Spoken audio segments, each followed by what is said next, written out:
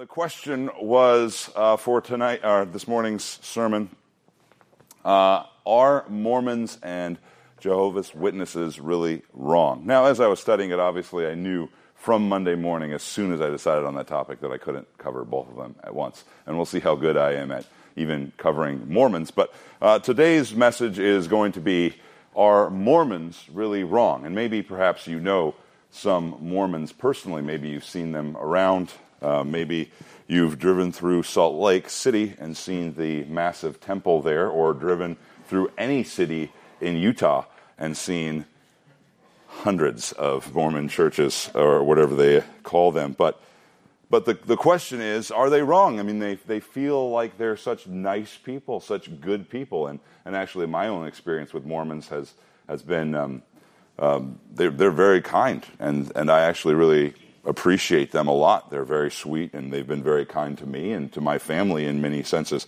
And they seem like really good people, too. They seem very moral, very kind. Their families seem large and happy. How could they really be wrong? A matter of fact, you also look into Mormonism and you say, wow, this is a massive religious movement. How could so many people be so wrong? Or how could people lead astray so many people, right? It's a massive worldwide membership. According to a 2019 poll, they have 16.3 million members. It's also one of the wealthiest religions in the world. They have 300 temples worldwide. 113 of those are in the U.S.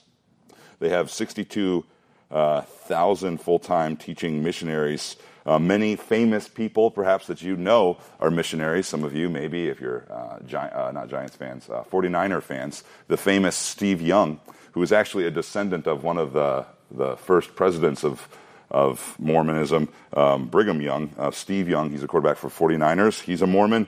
U.S. senators like Harry Reid and, of course, Mitt Romney are Mormons. And then, of course, a conservative talk show host that perhaps you like, Glenn Beck, is also a Mormon.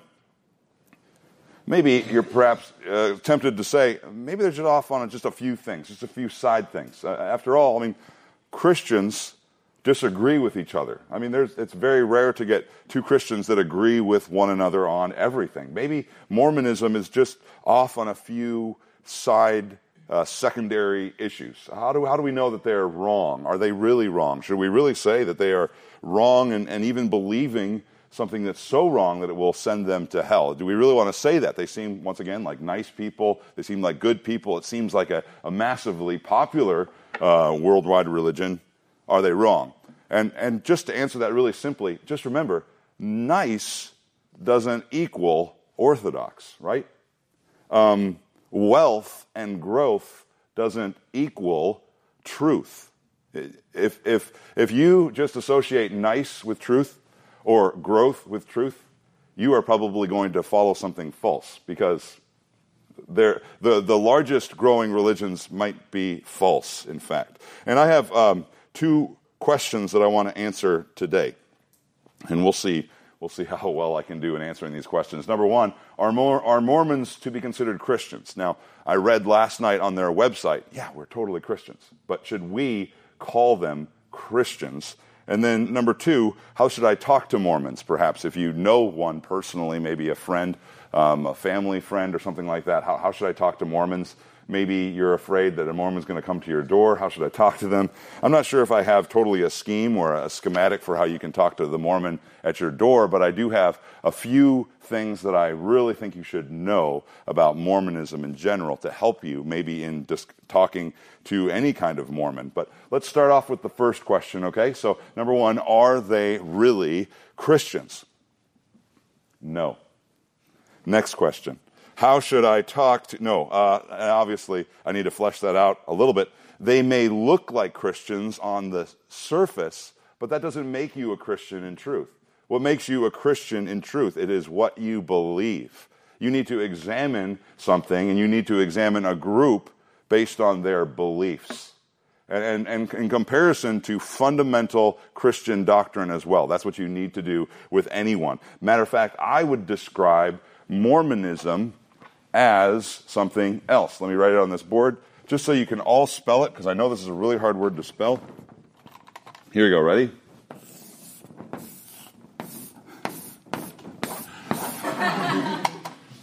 Mormonism, I would suggest to you, is a cult. Now, what is a cult? There's another word too, apostate group. What is a cult group and what's an apostate group? I get this from one of my professors at TMS, Nathan Busenitz. He was here for one of our Steadfast conferences. But a cult group is a false form of Christianity. That's what a cult is. It's a false form of Christianity. It's something that is saying that it's Christian, but in reality, when you look at it, in its beliefs, it is false. It's a group, Busenitz goes on to say, that professes to be Christian, but so grossly distorts the fundamental doctrines of the true Christian faith that it sends people to hell rather than heaven.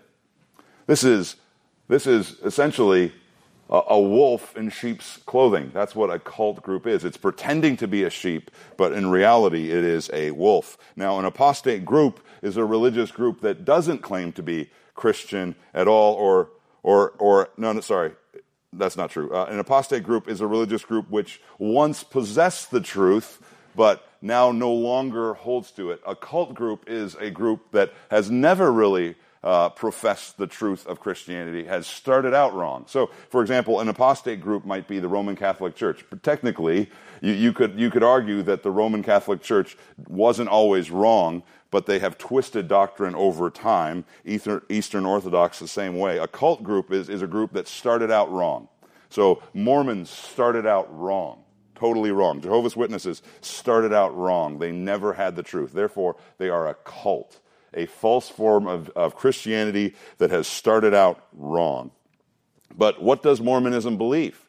Now, this is something that perhaps the Mormon Church won't tell people right away, and if you have a Mormon missionary at your door, you might have to dig a little bit before they'll tell you this, or they might not even tell you this, but there are lots of witnesses to what Mormonism really believes, and you can even, in fact, read it on their website.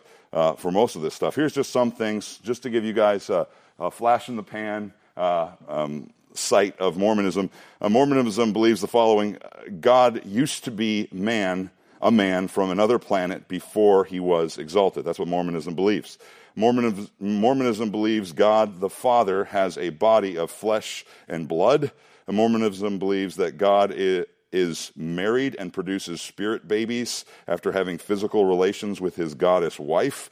It also believes in many gods. So, for example, Mormonism doesn't actually believe in the Trinity. It believes in 3 gods. It also proclaims that it's possible for anyone to become God or become divine if they follow the basic teaching of the Mormon Church and pursue good works according to the Mormon Church.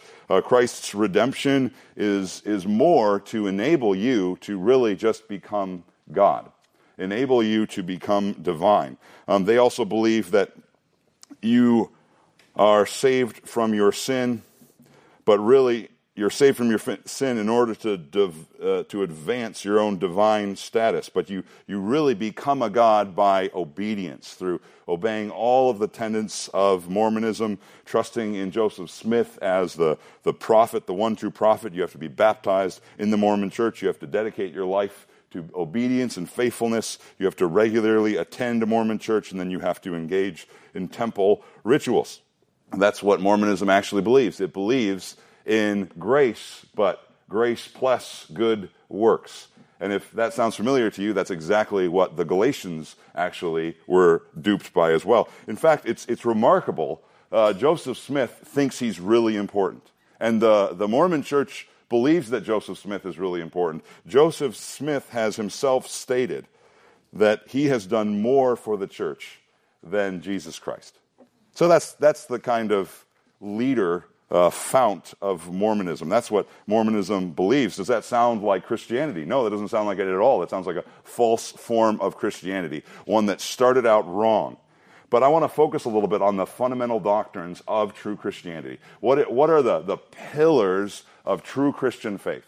I would suggest to you true Christianity believes certain things about Scripture, it believes certain things about salvation, and it believes certain things about the Savior. Those three things. Those are the pillars of true Christianity. I got those three pillars from Nathan Busenitz as well. But it's a really helpful tool in analyzing a group like this, because it becomes very apparent very quickly that Mormonism does not hold to true Christianity. So they may call themselves Christian, but a lot of people do, and they're false. And this is a group that is a cult group. Matter of fact, their teaching is so strongly anti-Christian, it's hard for me to even call them Christian, even in quotation marks.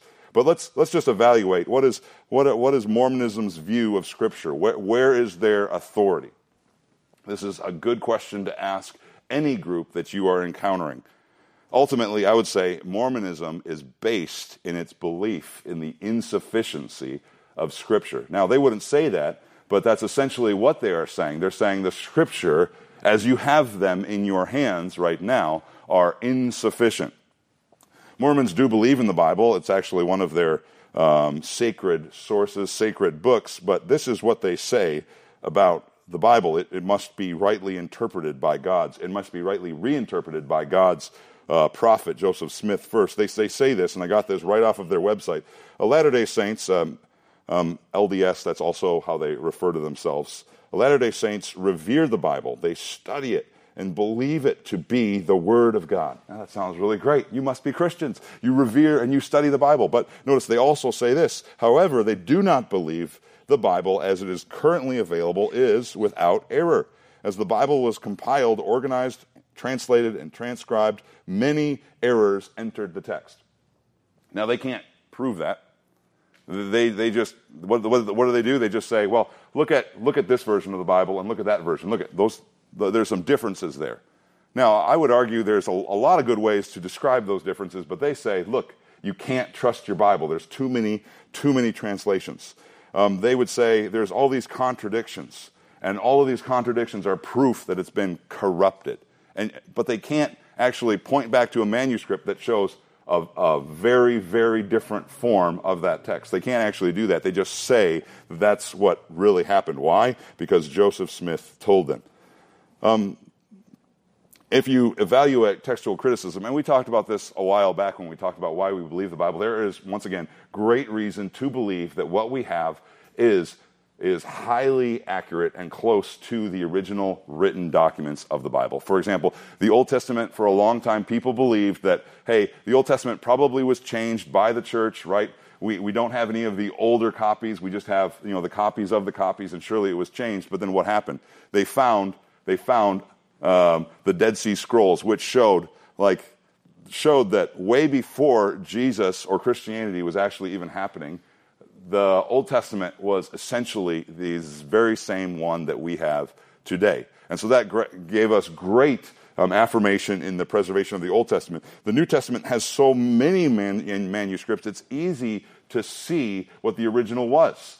Because people that are copying the New Testament weren't trying to twist it; they were trying to preserve it, and it's very easy to see when you look at all of the manuscripts and all the evidence that we have that we truly know the original texts. So there's great reason, great scientific study, great research done to make me very convinced that I know what the original texts of Scripture were. All Mormonism says, though, is that it was corrupted because Joseph Smith has told us so, because the Lord spoke to him in a vision.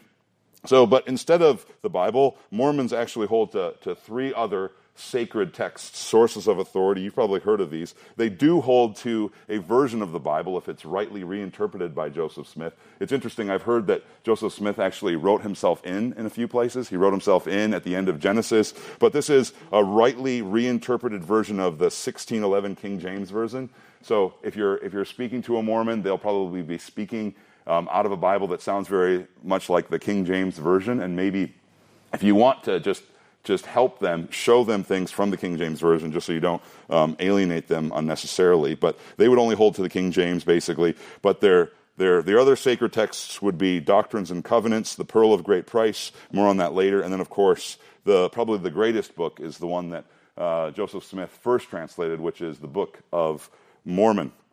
And remember this, they may say, hey, we hold these together with the Bible. But what they're really doing is they're reinterpreting the Bible through these other texts, which whenever you have something that is helping you interpret something else, that actually has what? Authority over. So they're really just putting these other texts, these other books over the Bible. And the Mormon Church also believes in the continuation of prophets. They believe that you should pursue prophecy. They believe in living prophets. They believe that each one of their presidents, the head of the Mormon Church, is a prophet. Joseph Smith was a prophet. Brigham Young is a prophet. The current president also is a prophet. And therefore, the prophetic word has great weight to them. But all to say, the scripture of Mormonism, I would tell you, is not the Bible. When they say that they have the scripture, they have a twisted version of the scripture, and very obviously twisted as well. Matter of fact, well, I won't talk about that. They rest all of their hope on what one man has told them. Now, what does it mean to be a prophet? Well, how should we evaluate a prophet? The Bible tells us how to evaluate a prophet. In Deuteronomy 18:22, it says this: when a prophet speaks in the name of Yahweh, if the thing does not come about or come true, that is the thing which Yahweh has not spoken. The prophet has spoken presumptuously, and you shall not be afraid of him. If a prophet says something and it doesn't happen, he is not a prophet.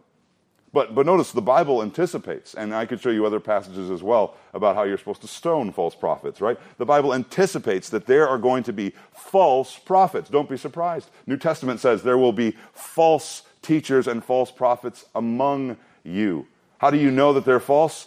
When they say something that doesn't happen, or they're shown to be in error when they are specifically saying, I am speaking to you in prophecy. Now, let's talk about the Book of Mormon really quick. The Book of Mormon is the kind of the big texts of the Mormon religion. It contains massive historical claims. In it, Joseph Smith essentially says he is translating a book that was lost, but records the history of an ancient Jewish people who lived in America. Just let that sink in for a second. But if you evaluate archaeology, any evidence, you find no history of this. There is no history of any Hebrew-speaking or Greek-speaking, no Christian influence, no Jewish influence in any archaeological finds in America. Now, they say the Jews became what were known as Native Americans. But we find no evidence, no history at all. Think about how incredible that is. That is what Mormonism claims, but they have zero evidence to back it up. In fact, 0 ancient copies of the Book of Mormon have ever been found. It's just one. And that one nobody has ever seen but Joseph Smith. 0 evidence in America of any ancient inhabitants that possessed Hebrew or Christian beliefs. 0 persons, nations, places mentioned in the Book of Mormon have been authenticated outside of that book. 0 historical artifacts have been found supporting any of the claims of Mormonism. Now, once again, as I was talking about, when I was talking about archaeology, I don't hang my hat on what archaeology has not found. But I've got to admit, there's been a lot of things that have confirmed what the Bible says. But when you have nothing, I struggle with the historical reliability of any of your claims, especially something as broad as Native Americans used to be Jewish. That is crazy to me. Well, actually, I take it back. There is one artifact that has been found that is apparently proof that Joseph Smith actually could read dead languages that were secret to everyone else, but he himself could read it. I'm sorry about that. I forgot about this one example. There's this story about the Book of Abraham, which is found in the Pearl of Great Price, and there's a history to it, and this is very helpful, maybe perhaps. In 1835, 3 years after publishing the Book of Mormon, Joseph Smith encountered a display in Kirkland, Ohio that had Egyptian mummies and an Egyptian papyrus on display, and he was very interested in it. And after examining it, he claimed that it contained this thing called the Book of Abraham. And of course, then the Mormon Church bought the papyrus, and Smith translated it, and now it is a part of one of their central texts, which is the Pearl of Great Price. But here's the kicker. 1835, when he translated this, nobody really knew how to read Egyptian hieroglyphics. It was kind of a language that people were still figuring out. And so back then, he translated it, and everybody's like, wow, look at this. This is truth that corroborates Smith's story. Look at this. He's found an ancient text, and he's been able to translate it into this Book of Abraham. But the problem is that after a while, we have grown in our understanding of Egyptian hieroglyphics, and now we can translate it, and researchers say that it's very clear that Joseph Smith did not know how to read hieroglyphics. He was not given any divine aid. And think about what this means. We actually have evidence that Joseph Smith was wrong in translating something. And then that is called the Book of Abraham. Dead wrong. It's talking about something totally different. It's not talking about Abraham at all. Abraham's not even in that text at all. What does it look like? What does it look like? It looks like Joseph Smith found something that nobody else could read so that he could claim that he had divine inspiration while translating this text, and nobody could check on him until history caught up with him, and now we know that he is or doesn't have the gift. And what I would say, that makes him a false prophet. How many times do you have to be wrong to be a false prophet? 20 times, 16 times, 1 time. If he cannot read this, he is a false warning. Consider the strong warning of Scripture itself as well, when you think about it in that light. The last book of the Bible warns about people that want to add or take away from the Bible. Revelation 22, 18 through 19 says, if anyone adds to them, God will add to him the plagues which are written in this book. Verse 19, if anyone takes away from the words of this book, of this prophecy, God will take away his part from the tree of life and from the holy city, which are written in this book. Right? It's a very serious thing to add or take away.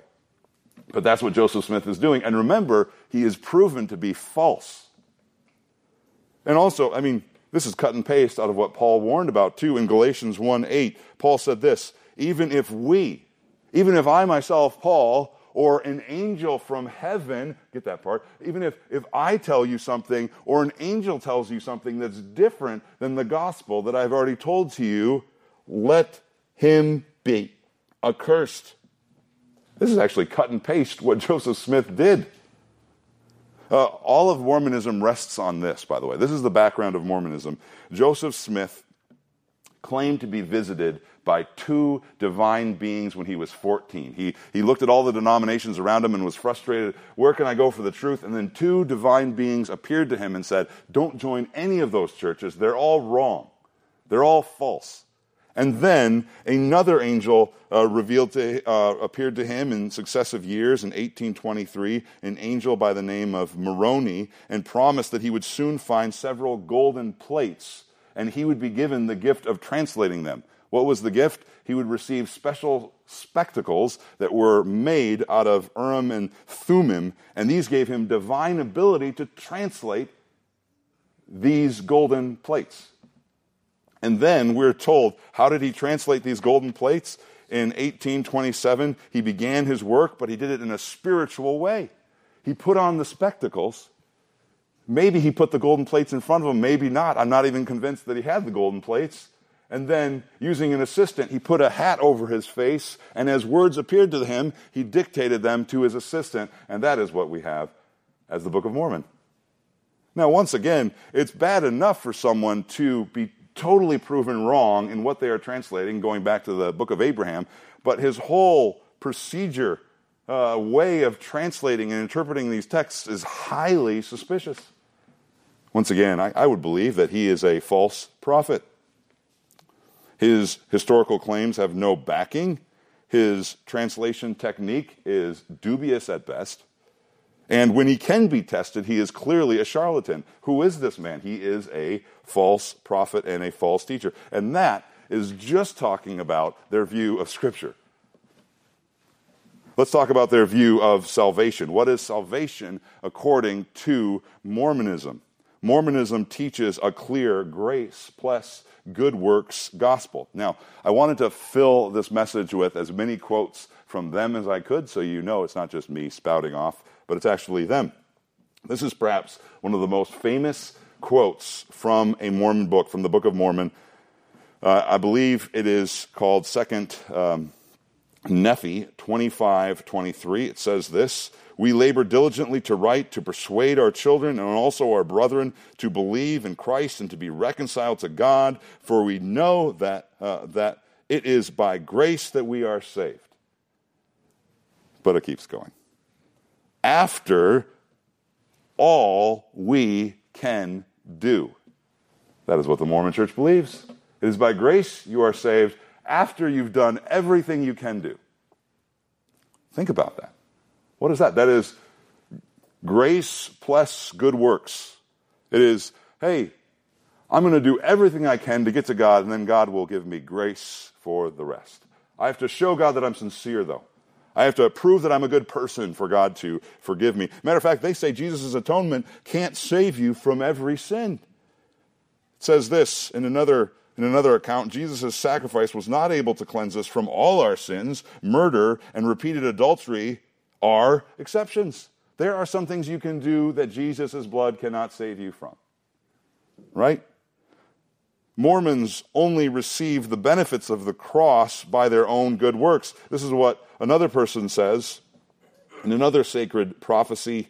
We accept Christ's atonement by repenting of our sins, being baptized, receiving the gift of the Holy Spirit, and obeying all of the commandments. That's how you receive atonement. That's a little different than the atonement and how I receive atonement according to the Bible.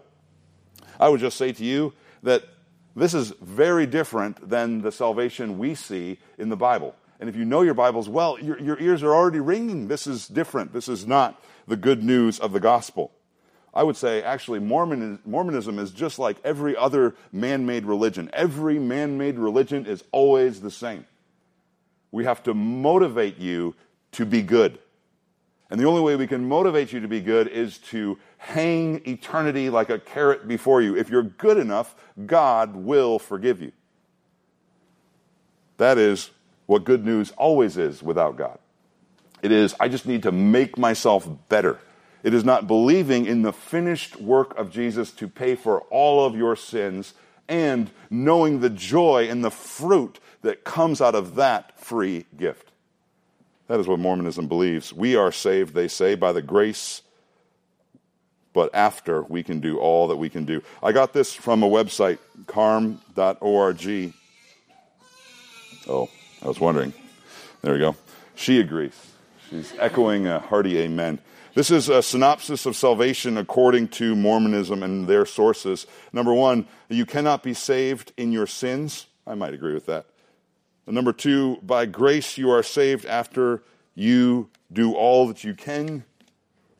You must perform good works. You must give your very best. You must deny yourself all ungodliness. You must turn from your former sins and commit them no more. Now, to be clear, once again, I would say, yeah, I would believe that in a sense too. I would say obedience and self-denial are essential aspects of faith, but they are the fruits of faith. Mormonism says they are the conditions of salvation, the conditions of faith. Because they also essentially say this: if you commit any past sins again, those former sins return. You need to keep obeying so that your sins don't come back to you. Therefore, in order to remain forgiven, you must never commit the sin again. Notice, your salvation is contingent depending upon your obedience. That's what Mormonism believes. This is a few verses from the Bible. Romans 5:8 talks about how God's grace doesn't come to you after you've done all that you can, but when does it come to you? When you are in the worst possible state. God demonstrates his love towards us, and that while we were still sinners, Christ died for us. 2 Corinthians 5:21 talks about we who were sin were made righteous in Christ. Romans 8:1 talks about this. There is therefore now no condemnation for those who are in Christ Jesus. Galatians 2:15 and 21 talks about how we are not ever justified by works of the law. Man is not justified by works of the law, but through faith in Christ Jesus. Even we have believed in Christ Jesus so that we may be justified by faith in Christ and not by works of the law, since by the works of the law no flesh will be justified. That is what the Bible says. We are justified not by our good works, but by faith in Jesus. And here's a shocking quote for you right from the 12th president of the Mormon Church, Spencer W. Kimball. He says this: one of the most fallacious doctrines originated by Satan and propounded by man is that man is saved alone by the grace of God, that belief in Jesus Christ alone is all that is needed for salvation. That's what one of their prophets says. It is a doctrine of Satan. It is originated in man. It is evil. What is it? That man is saved by grace alone, by faith alone, in Christ Jesus alone. That is what Mormonism says. This, my friends, is not a Reformation at all. This is anti-Reformation doctrine here that the Mormon Church is trying to peddle. But what does Mormonism say about Jesus, about the Savior, about Christ himself? What does it say? It says Jesus is not God eternal, but he became a God. He was born of a mother God and of a father God. He was not born by a virgin birth. He was not born by the Holy Spirit, but he was born by God impregnating a woman. Jesus is not co-equal, co-eternal with God. Jesus is essentially a creature. The first creature, yes, but a creature all the same. This is from Brigham Young, one of the most famous presidents, and this is, of course, a disputed statement, but it's never been refuted as far as I know. God, Brigham Young says, had sexual relations with Mary to make the body of Jesus. Jesus is begotten, made through natural reproductive processes, essentially. That's the end of the quote. Jesus was begotten, here's another person says this, Jesus was begotten by his Father as literally as he was conceived by his mother. Or another writer says, Christ was begotten of God. He was not born without the aid of man, and that man was God. God is a man, and God impregnated a woman, Mary. And it gets even crazier than that. Satan is Jesus' spirit brother. They grew up together and turned on each other in the end. Jesus is essentially not eternal and not unchanging because there was a time when Jesus was not. Matter of fact, God is not eternal. God is not unchanging. There was a time when God was not God. This is from Joseph Smith himself. God himself was once as we are now, and is an exalted man and sits enthroned in yonder heavens. We have imagined that God was from all eternity. I will refute that idea and take away the veil so that you may see. God was once a man as we are. That's what Joseph Smith says about God the Father. How do we respond to this? Well, first off, Mormonism, I would say, is unbiblical in their understanding of God. Isaiah 43:10 says this. God says this: understand that I am he. Before me there was no God formed, and there will be none after me. It's pretty significant. There's no other God but me. I am always the same. Isaiah 44:6 and 8, but mainly 8 says this: is there any God beside me, or is there any other rock? I know of none. And God is being sarcastic there. He's saying, I know of no other God but me. This is the testimony of this God that we believe. Mormonism is unbiblical in their understanding of God the Father. They're also unbiblical in their understanding of Jesus Christ as well. Jesus is seen in the Bible to be co-equal, co-eternal, uncreated, without a beginning. John 1:1 says this: in the beginning was the Word, and the Word was with God, and the Word was God. He was in the beginning with God. All things came into being through him, and apart from him, nothing came into being that has come into being. Notice, all things were created through him. He didn't get created because all created things were through him. Let me just say it one more time. Mormonism holds a different authority. Mormonism declares a different salvation, and Mormonism lifts up a different Christ. Mormons are not Christians. They're not a restoration of anything, but another man-made version of the Bible. Matter of fact, if you read Mormonism, you're like, this sounds very familiar.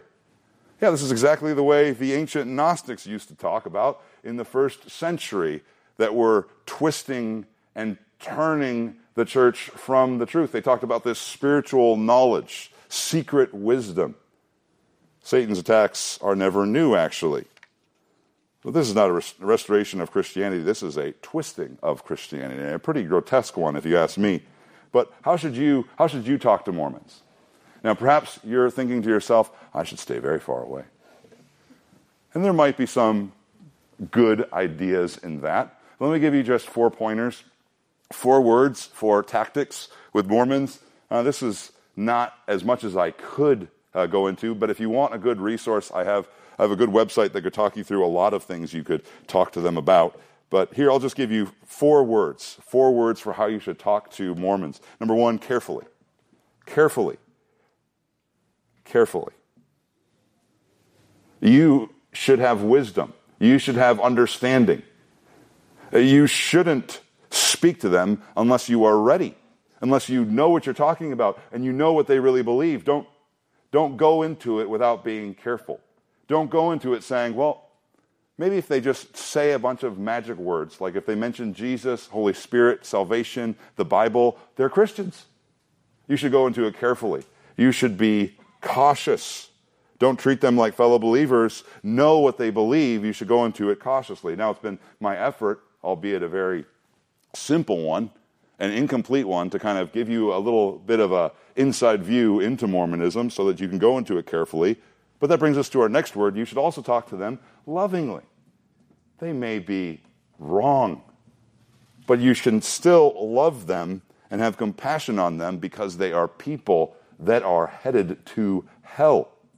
They are lost. They are cursed, according to Paul. They are heading to hell because of false doctrine. And you need to have compassion for them, not shunning them, but compassion for them. Pray for how you can reach them, speak to them truth, and help them see the error of their system and the false prophet that is Joseph Smith. But you should also speak to them clearly. And this is important. You should speak to them clearly. Focus them on the truth of God's word. Maybe you should perhaps familiarize yourself, if you have a friend who's a Mormon, with the KJV, just so you're not totally off-putting on them. They don't believe any other Bible is trustworthy, but through the Bible, you should challenge them. They do hold that the Bible is the truth, albeit it's a lost truth, but you should ask them a question like, have you ever read the New Testament? You should challenge them to examine what the Bible, particularly the New Testament, says about Jesus, what the Bible says about God, what the New Testament says about salvation. You should say, I dare you to read the New Testament in the next month and tell me that the Bible doesn't say this about salvation, this about my Savior, and this about Scripture. You should challenge them. Actually, I've heard that many Mormons have actually come to the faith just by reading the New Testament. And you should challenge them. They've spent all of their time in the Book of Mormon, but you should say, have you tried reading the New Testament? But then you should also show them, and perhaps you should know just a few locations in your Bibles of where to go with this, but you should show them how the grace of God in the gospel is apart from good works. You should know where Galatians 2:15 through 17 is. You should know where Galatians 1:8 is. You should especially know Ephesians 2:8 and 9. It's by grace we've been saved, not by works, so that no one can boast. You should show them the true nature of God and of Jesus. Look up Isaiah 43, verse 10. Look up John 1:1. Show them that God is eternal from Psalm 90, verse 2. Matter of fact, it's interesting because even their own books contradict themselves.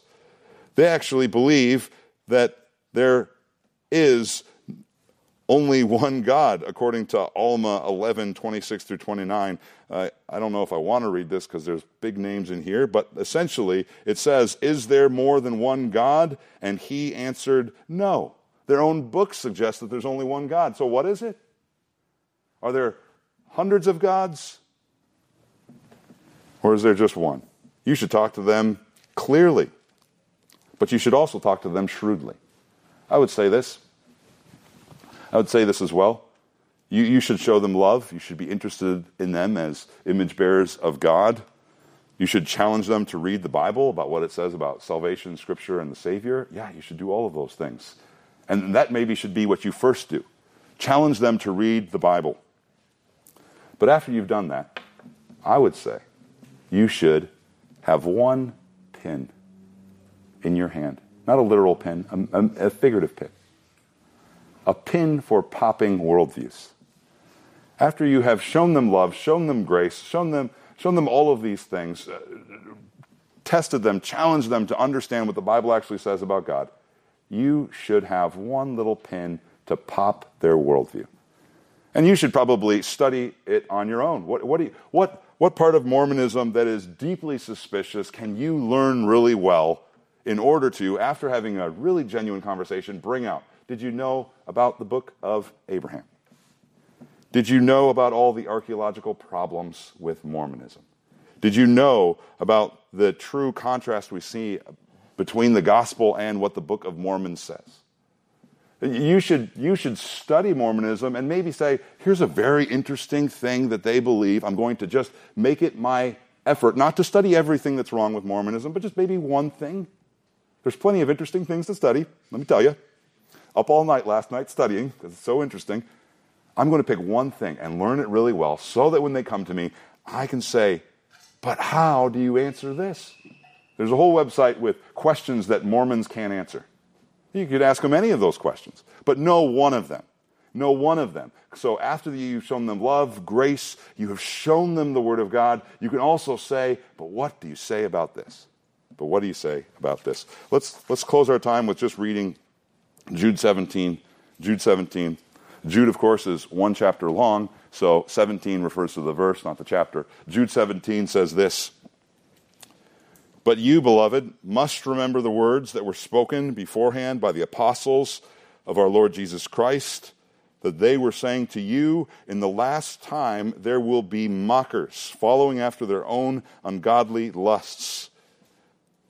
These are the ones who cause division, worldly minded, not having the Spirit. But you, beloved, building yourself up on your most holy faith, praying in the Holy Spirit, keep yourself in the love of God, waiting for the mercy of our Lord Jesus Christ to eternal life.